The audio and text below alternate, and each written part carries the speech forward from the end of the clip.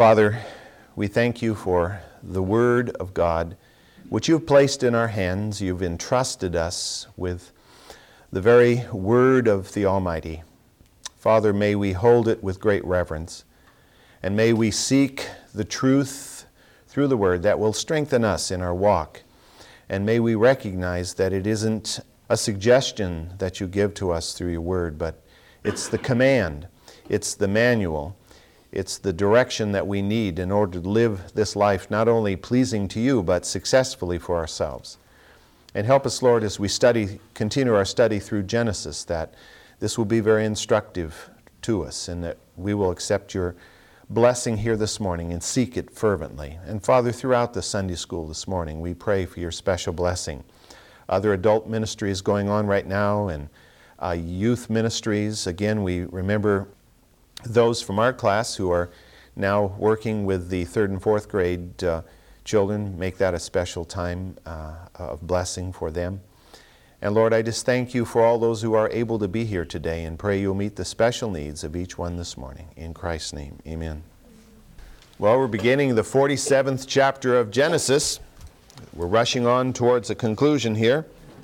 I'd like for us this morning to read the first 6 verses to begin with. Genesis 47, 1 through 6.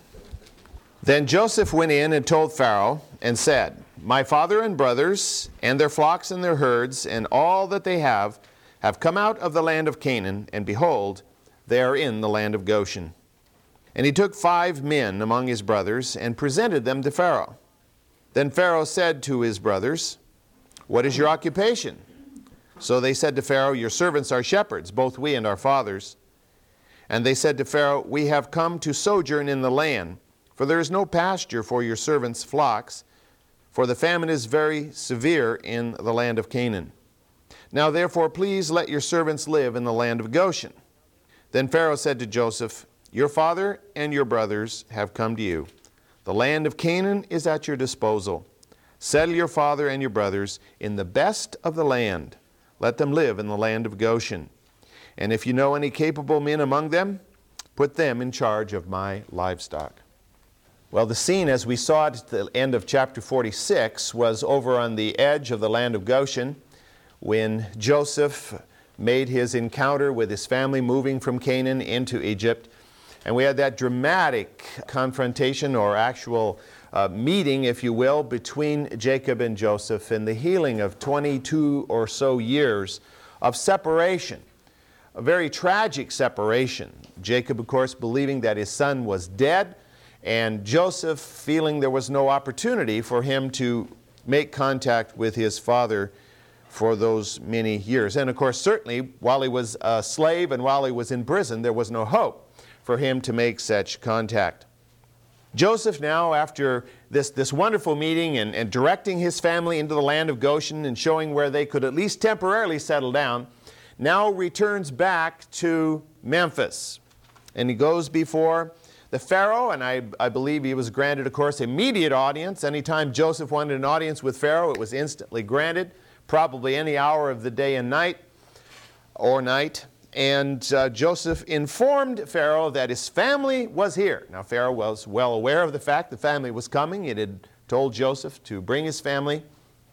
Now the announcement comes, my family is here. And I think it's very interesting as we looked at that first verse, how much information is really packed in a few words there, by way of implication as well as direct statement. For example, he says, my father and my brothers, meaning, of course, the whole clan, because that implied the wives and the children and the grandchildren. All of these were included in this little statement, with their flocks and their herds. I mean, these people are shepherds. These people are livestock individuals. They've been rather semi-nomadic. And the flocks are huge, and so Pharaoh could have visions of rather large flocks of goats and sheep and donkeys and cattle and so forth. All that they have, they've moved to Egypt, lock, stock, and barrel. Now, Egypt had invited them to do that. I mean, Pharaoh had invited them to do that. And so they have. They've moved, and they are at least temporarily settled down there in the land of Goshen. They've come out of Canaan. Now the word Canaan meant different things to different pharaohs. To some pharaohs, Canaan meant very little. Oh yeah, it's that land on the border with which we have relative little contact. To other pharaohs, it was a land that was controlled by Pharaoh, by Egypt. There were times when Egypt was an empire, particularly in the Middle Kingdom, which we're talking about now, and later on in the New Kingdom. In the New Kingdom, Egyptian empire stretched all the way to the Euphrates River and deep into what is today the modern country of Sudan. That was when Egypt was at its greatest territorially, but that would be several hundred years later and would be the time of the Exodus, actually. And then to other pharaohs, the land of Canaan was a pain in the neck because these nomadic raiders would come out of the desert of southern Canaan and raid into the border of Egypt and create havoc. So, you know, the land of Canaan was meaningful, so this reference certainly impacted Pharaoh. They are in Goshen, he said, which of course is where Pharaoh originally said they could migrate, and they had penetrated Egypt very modestly. Remember, we noted that Goshen is way over in the northeast corner of Egypt, up on the edge of the delta, and not really all that far from Canaan, particularly the part of Canaan where Jacob and his family were living, down in southern Canaan to Hebron. And so they're on the border, they're not deep into the country, they aren't going to cause too much agitation, they're not an irritant deep within the country, and they're in an open land. And so this was, I think, significant for Joseph to remind Pharaoh. The indication was that they were there in Goshen awaiting Pharaoh's pleasure. What really do you want us to do? Where do you want us to live? Now, they didn't want to presume upon Pharaoh. They didn't want Pharaoh to feel like, hey, we're just moving in and taking over here simply because Joseph's prime minister and we'll do whatever we want. No, they wanted to be very, very careful. But where they were located was very logical because of its proximity to the land from which they came, because it was on the perimeter of Egypt and they weren't going to cause as much difficulty, and because it was a good land for livestock, as best land as there was at this time anyway, in the midst of a great drought. Pharaoh had given to Joseph great authority. The implication was that there was no greater in all of Egypt than Joseph save Pharaoh himself. And that in fact Pharaoh had given to Joseph powers that were actually regal. And yet, in this situation, Joseph knew that he could not give a significant portion of Egypt away to foreigners without Pharaoh's explicit stamp of approval. And so, Joseph comes to receive that. He's certain Pharaoh will give it. I mean, we know that he was certain Pharaoh would give it because back in the 45th chapter, we read when Joseph wrote to his father, sent word through his brothers back to his father, come to me, come and live in the land, and you can live in Goshen. So Joseph had basically already promised Goshen to his family. So he was pretty well convinced that Pharaoh would grant whatever it was he asked for. But for the sake of Pharaoh's honor, so that Pharaoh would not feel that Joseph is trying to supplant him in any way, and for the sake of those in the land of Egypt who were high in government, who might be jealous of Joseph, he followed all the proper lines of protocol. He did everything as he ought to do, went through all the formalities, so no one could point the finger and say that Joseph was trying to usurp Pharaoh's power or was circumventing Pharaoh's will. I think it's very important for us to note that although we may be children of God, it's still important that we be people who follow the laws of the land, people who follow the customs of the land, people who respect others in high authority, be they Christian or not, and live in a manner that is appropriate and right, even as Christ did as he walked here on the earth. And so Joseph is an example of that to us. In spite of his great power and position, he did not just assume on that power and feel that he could move ahead as he so chose.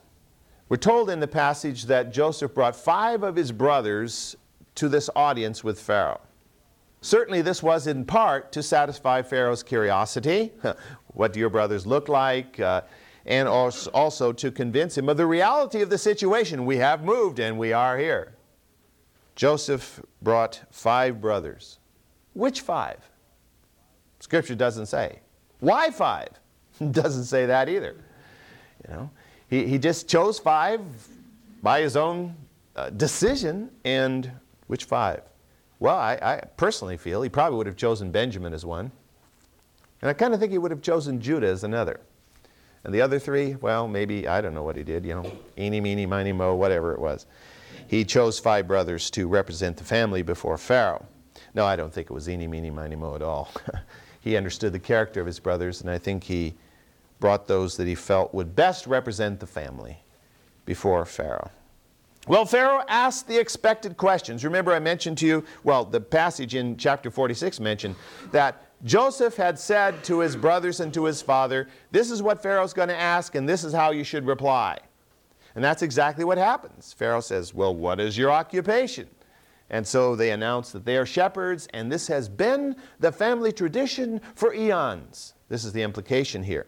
And this is important for Pharaoh to know that this is their way of life. This is what they have known for all the generations of this family. So you can't just say, oh, well, forget herding and come over here and become silversmiths or something else. But that this would be therefore important that they be put in the land where they could continue to follow the occupation of their ancestors. But they also made it clear to Pharaoh, we're just sojourning in the land. We're not planning to move here and take over this land and make it ours. We're just sojourning here. We're just here for a period of time. Implication being, of course, until the drought is over, and then we'll move back to the land from which we came. And I think that was really in the minds of the brothers. I don't think they had any plan to just stay on in Egypt. They had grown up in Canaan. This was their land. And for them to live in Egypt was foreign. And I think they hoped that as soon as the drought was over, they could move back to southern Canaan. But you and I know they will not do that. They will be in the land of Egypt for over 400 years. But that's really hard to fathom, you know. Columbus sailed in 1492 to discover the Americas. You know, that's only a little over 500 years ago. I mean, Jamestown was founded in 1607, and we haven't even come to the 400th anniversary of that yet. And we think of that almost like it was, you know, the Dark Ages or something, so long ago. And so to think they're going to be in the land for more than 400 years, hard to conceive of. Of course, they didn't know that, so they didn't have to worry about it. Oh no, 400 years. I'm going to be an old man by then. Right. The brothers then petitioned Pharaoh for permission to live in Canaan. We would like to, in Goshen. They were already living in Canaan. They didn't need to do that. And Pharaoh replies in a very interesting way. He basically rolls out the red carpet.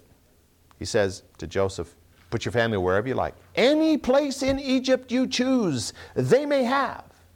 They may live anywhere in the land. But since they have chosen Goshen, let them stay in Goshen. Of course, Goshen was one of the best parts of the land, at least as far as raising livestock was concerned. Now, there were many other parts of the land which were better for other things. If you wanted to grow wheat, for example, the delta wasn't as good as in the heart of the valley itself. And if you wanted to do trade and those kinds of things, obviously living in a city would be more important, or near a city at least, than living out in the open spaces of the delta. The whole land is at your disposal. And why does Pharaoh have a heart like that? He is a pagan. He has a heart like that, though, because God can touch pagan hearts. God can touch pagan hearts to do whatever God chooses to do. And of course, our great prayer is that God will touch pagan hearts, that they will stop being pagans and come to know the Lord. And certainly that is the prayer that we have for many that we are in contact with day by day. I think Pharaoh appreciated the choice of location, knowing that if the Hebrews lived here in the delta, way over in the northeast part of the land, that there would be less friction than if they lived elsewhere, if they penetrated more deeply into the land, where they were surrounded by Egyptians.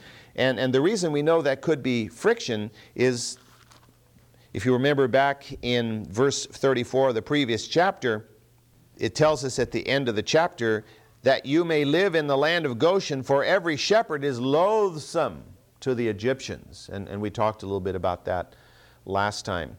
And so it was better they not be in a place where they would rub shoulders with a lot of Egyptians, because Egyptians considered shepherds and herdsmen at the very bottom of the social order. And we talked about the reasons why that was true last time, and if you weren't here. Unexpectedly, Pharaoh made a request. He said to Joseph, if any of your brothers are good administrators, let me know, and I'll put them in charge of the royal herds. Now, the Egyptians weren't big on raising sheep, but the Egyptians did raise a lot of cattle. The sheep was not a particularly important animal to the Egyptians. You know, if you live in Egypt, you don't need a whole lot of wool. It's one warm place. In fact, they ran around mostly in linen, very light material, almost transparent material, at least as far as we can tell from the wall paintings that have survived and the various sculptures which seem to indicate that at least the upper levels of society were dressed in this manner. There is evidence that the royal herds and the herds that were dedicated to the sun god were kept in the delta, very possibly in or near the land of Goshen. Now, if you look through Egyptian cosmology, you'll discover that one of the gods they worshipped was the bull god Apis. Apis was worshipped in Memphis and throughout the delta area. And you see the image of the bull represented in many, many different places in Lower Egypt. Carved in stone and painted on the walls of the tombs, you see the bull symbol over and over again. He was considered to be the manifestation of Ptah, P-T-A-H, who was one of the chief gods of the northern part of Egypt. In fact, I think I noted this back when we talked a little bit about Egyptian religion, that as you follow through the theogony of Egypt, you discover that depended on what time you were talking about as to what they believed about the different gods. And it kind of evolved through time. And sometimes Ptah was considered to be the chief or the father of all the gods. Sometimes he was confused with Re, the sun god. Sometimes he is the sun god. It really can be confusing.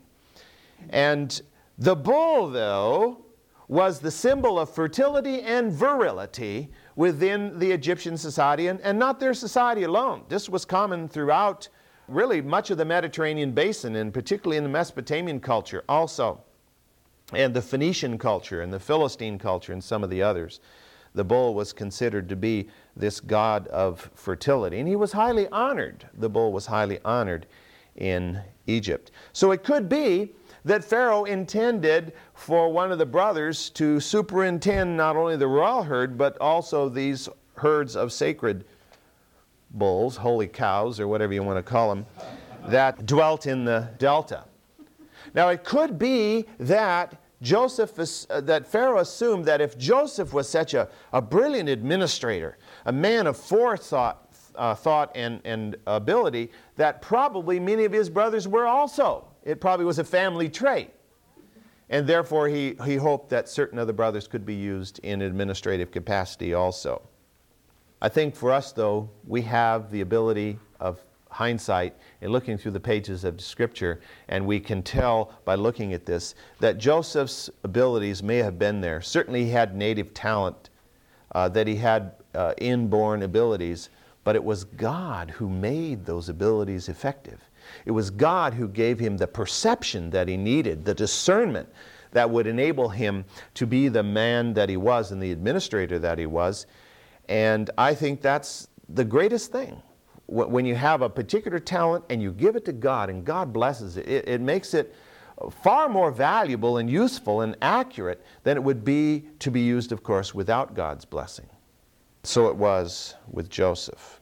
Scripture does not say whether Joseph said, yeah, this one here, Issachar would be a great bull herder or whatever. He doesn't say.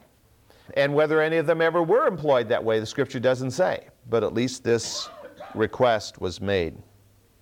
It is very important to notice the significance of explicit obedience to God. Joseph was explicitly obedient to God. Not just generically obedient, but specifically obedient. And Jacob was specifically obedient. God had said, go to Egypt, and he went to Egypt. It was not in his nature to want to go to Egypt. There was a kind of a wall of resistance there because he knew that his grandfather had gotten in trouble going down into Egypt. But he went because God said to go. In addition, the humbling and the repentance of the 10 brothers that we've already studied created an attitude of submission to God. And again, I think we can't overemphasize that. The key is submission. We've got to be in submission to God. Because the greatest barrier between our hearts and God is our arrogance. It is our will. It is our selfishness. It is the selfness of our being. We want to be who we're going to be, and we want to do what we want to do, and we're going to nobody tell us what to do. And we don't understand that when we submit to God, the best is going to happen because He is all love, and He wants the very best for us. We have to kind of get this image out of our minds that God's a big disciplinarian up there with a big stick, and all He likes to do is whack people when they walk out of line. It's not how He is. He's a God of justice, yes. And how we long sometimes for justice in this land and in this world. But He's a God who wants what's best for every single individual. And that's His purpose and that's His plan. And that's why He gave us the Word. Not to be a cosmic killjoy, as one has said, but to be one who enables us to be all that He has made us to be. And to have the joy and the deep inner sense of peace of knowing that we're not only successful in this world, but we have success in the eyes of God Himself, granted by Him. And that's got to be Joseph's greatest joy. To know that not only he has succeeded in the eyes of the world, but he is a success in God's eyes because God has made him a success. And last week we noted that too. He gave God the glory for that. He acknowledged that his success was from God. And that's the key for us all. As soon as we start taking our success unto ourselves, that's when we get into big trouble. We've got to acknowledge that it is from God, it's empowered by God, and that doesn't diminish us in any way. It's to our blessing. And that's, of course, who Satan is. You know, Satan is the big me, the big self, the big one who wants to be himself glorified and honored.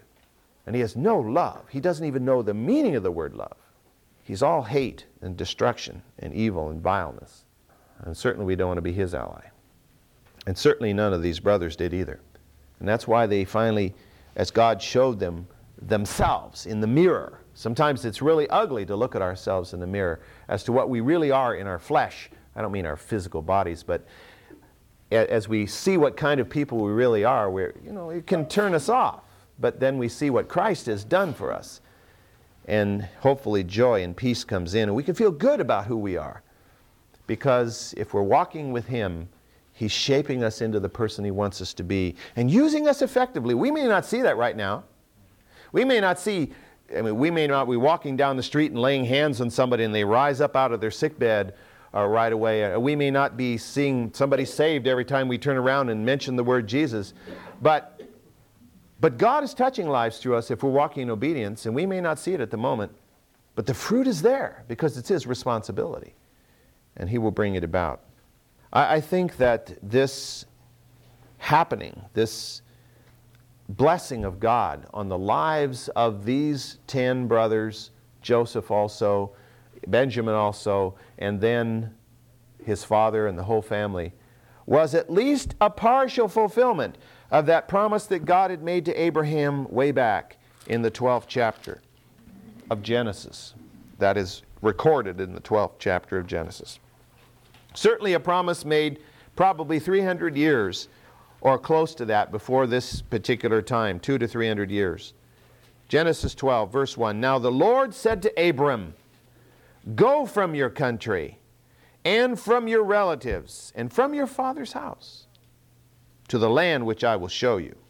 And I will make you a great nation, and I will bless you and make your name great, so that you will be a blessing.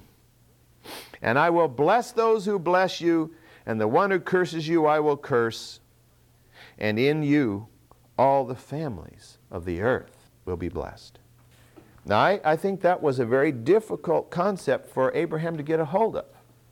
In me all the families of the earth will be blessed. I mean, he had no concept, of course, at that time how many families there were in the earth, how big the earth was, how widely scattered the human race was.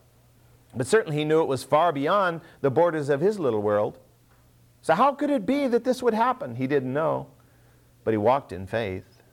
And Isaac picked up that same promise and moved with it, and now it is Jacob who has inherited this covenant made with his grandfather Abraham.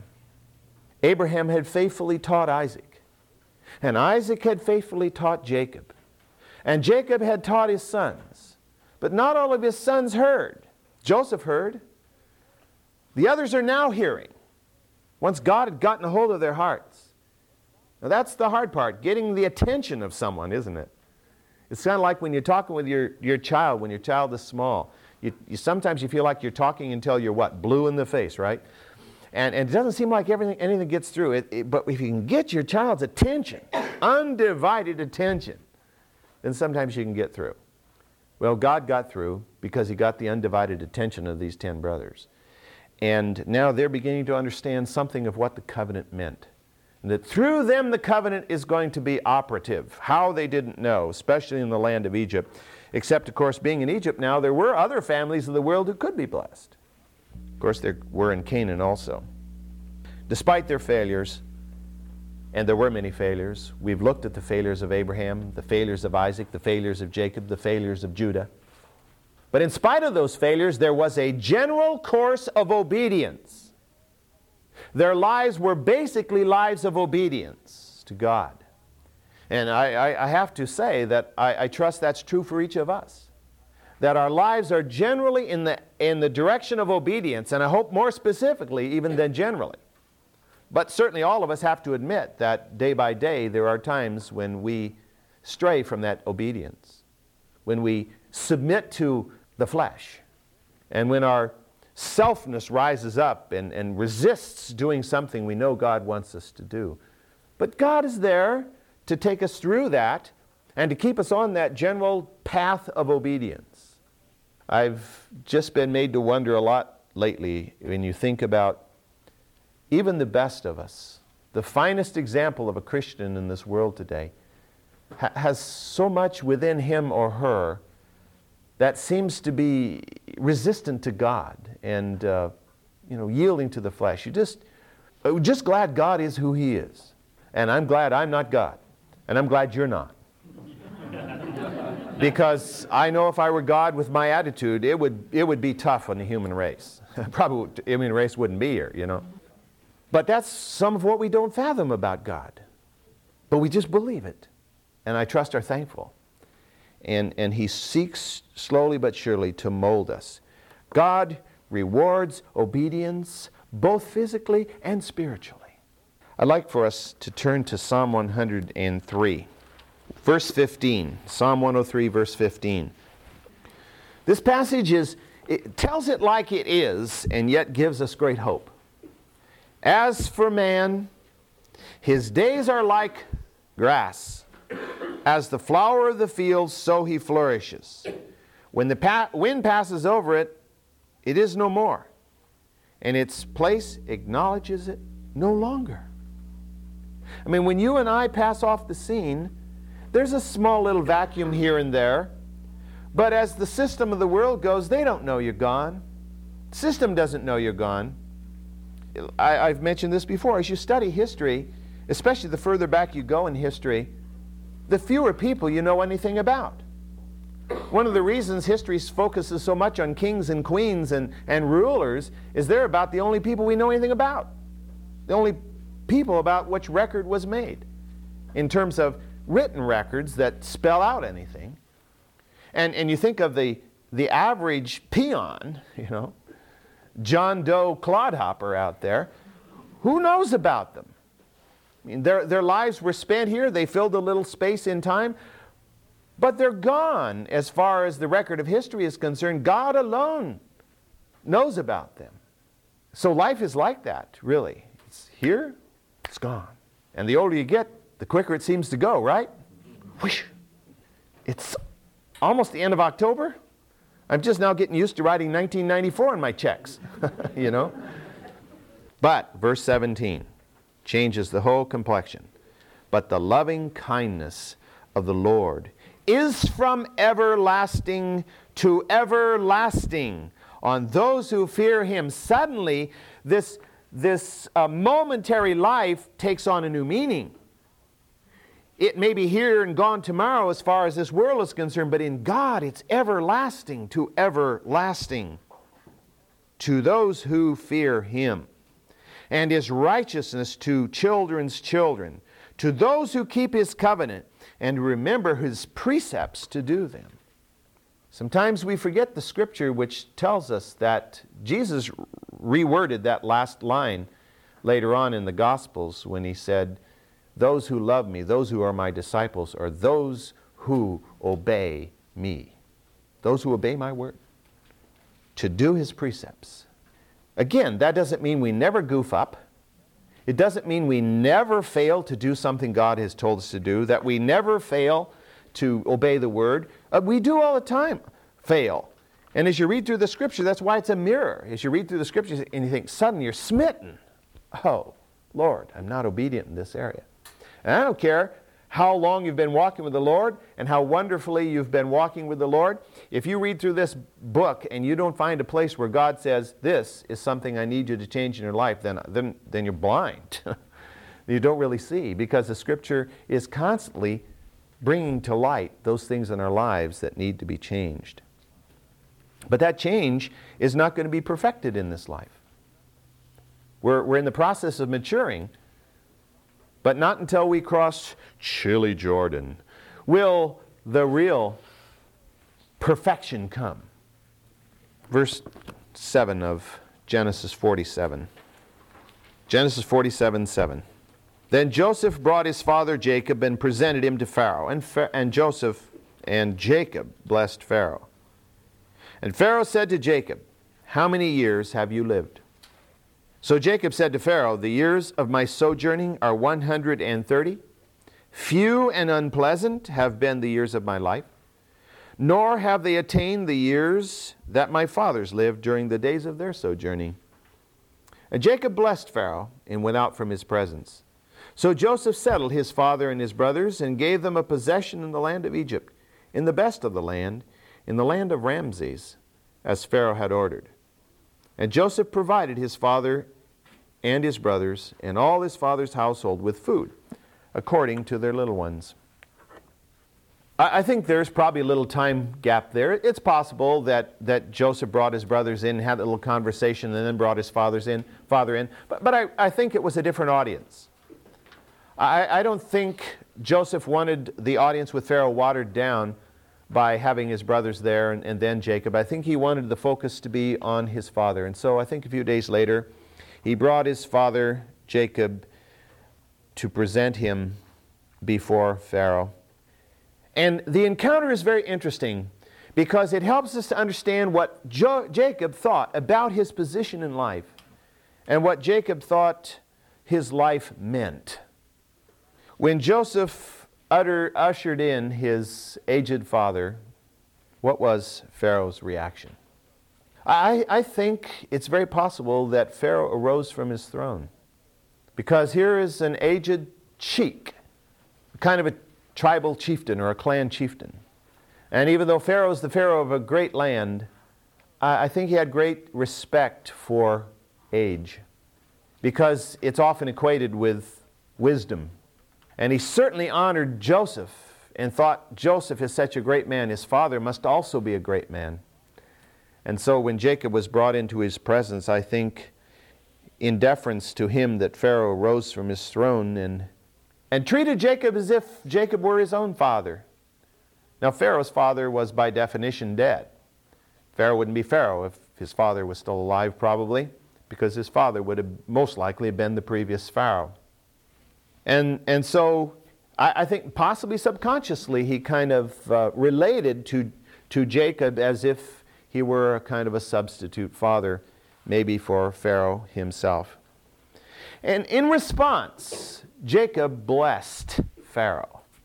We're not told what the content of that blessing was, but it was, of course, a greeting, but it was also an invoking of Yahweh's special touch upon the life of this man, and certainly on the position of Pharaoh in the land. Specific blessing. You know, we can pray, and we're commanded to pray for those in authority over us.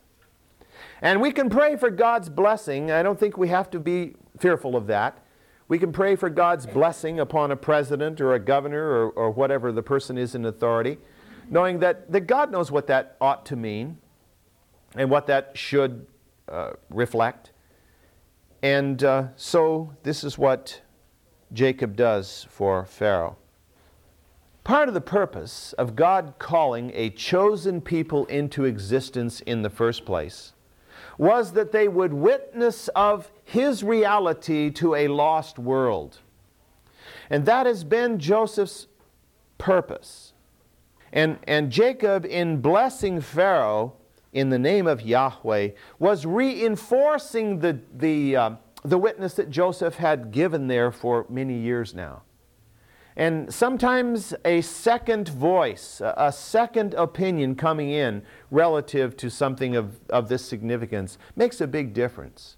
We have no idea. Scripture does not say, and certainly historical record does not say, what the ultimate impact of Joseph and Jacob were upon Pharaoh or upon the land of Egypt at that moment at all. We don't know how many Egyptians maybe were touched by the God of the Hebrews. I can hardly believe that Joseph, in his obedience and in his witness and his giving praise to God, was not a person that God used to touch the lives of many Egyptians. I believe it so. Not only his wife, but I think others. How was Pharaoh touched? Well, we don't know. There just is no record. We just have to trust in the faithfulness of God. It's all part of His plan, and He brings about His purpose in His time. I think it's further interesting to note that although Pharaoh was certainly the more wealthy and the more powerful of these two men as they stood there, Jacob and Pharaoh, face to face, as they stood there, Pharaoh was the more powerful, Pharaoh was the more wealthy, but Jacob was the greater man. I'd like to turn back to Hebrews chapter 7 to just remind us of an event that transpired earlier in the record of Genesis, which is reflected here in Hebrews. That is a parallel. Hebrews 7 verse 4. Now, and this is, of course, the writer of the Hebrews talking about Abraham's encounter with Melchizedek. Now observe how great this man was, to whom Abraham the patriarch gave a tenth of the choicest spoils. Now to us looking at it from the outside, well, let's say someone looking at it from the outside who's not a Christian, they're going to say, big deal, who's Abraham? You know, just an old clan chief from way back when. But we know from the record of Scripture, Abraham was a truly great man. One of the greatest men in all of history, bar none, was Abraham. And yet, the patriarch gave a tenth of the choicest spoils to Melchizedek. And those indeed of the sons of Levi who receive the priest's office have commandment in the law to collect a tenth from the people, that is, from their brethren, although they are descended from Abraham. But the one whose genealogy is not traced from them collected a tenth from Abraham, and blessed the one who had the promises. I mean, Abraham was the one who was the inheritor of the covenant. He was the inheritor of the covenant. He was the inheritor of the covenant whereby God had said, through your descendants, all the tribes of the world would be blessed. And yet, we read here that the one whose genealogy is not traced from them collected a tenth from Abraham and blessed the one who had the promises. But without any dispute, the lesser is blessed by the greater. By parallel, Pharaoh is the lesser, blessed by the greater. He may have been the ruler of the mightiest land of that part of the world in that day, but Jacob was the greater man. And therefore he blessed Pharaoh. Through Pharaoh, God would bless Jacob. But it wouldn't be Pharaoh's blessing. It'd be God's blessing through Pharaoh, giving them the land in which to live. But Pharaoh had no capacity to bless because he was not God's man. So he could bless no one. But Jacob could, because he was God's instrument of blessing. And through him, Pharaoh and the land of Egypt were blessed. Pharaoh was obviously impressed by Jacob's great age. You know, Jacob probably had all this white hair and a white beard, you know. And he came in there looking like Father Time himself.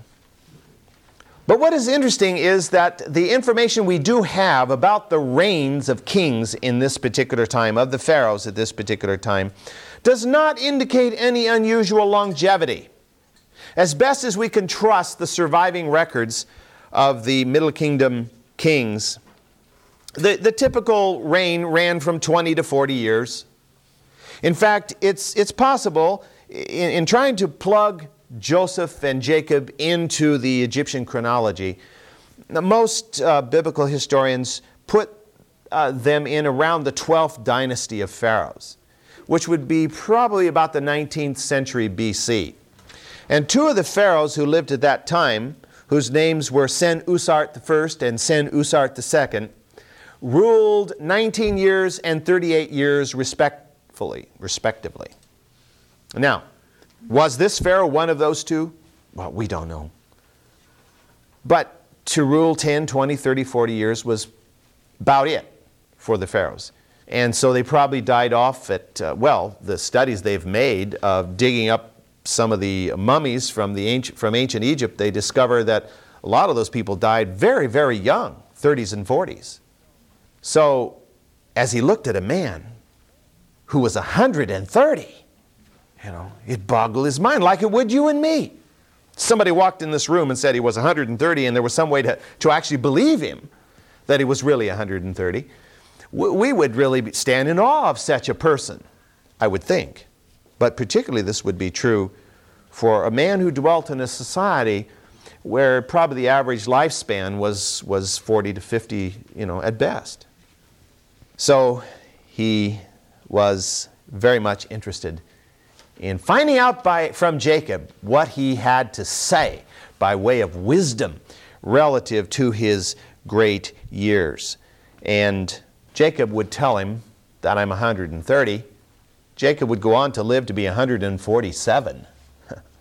But he had some very interesting things to say here. And can't seem to keep the clock from moving on, but I've got several points I want to point out about what Jacob's response was and what it really means.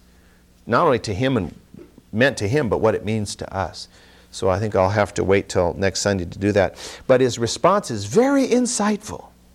And I think relates directly to us in what our attitude is, or maybe ought to be, or probably will be, if it isn't yet, relative to life. But we'll look at that next week.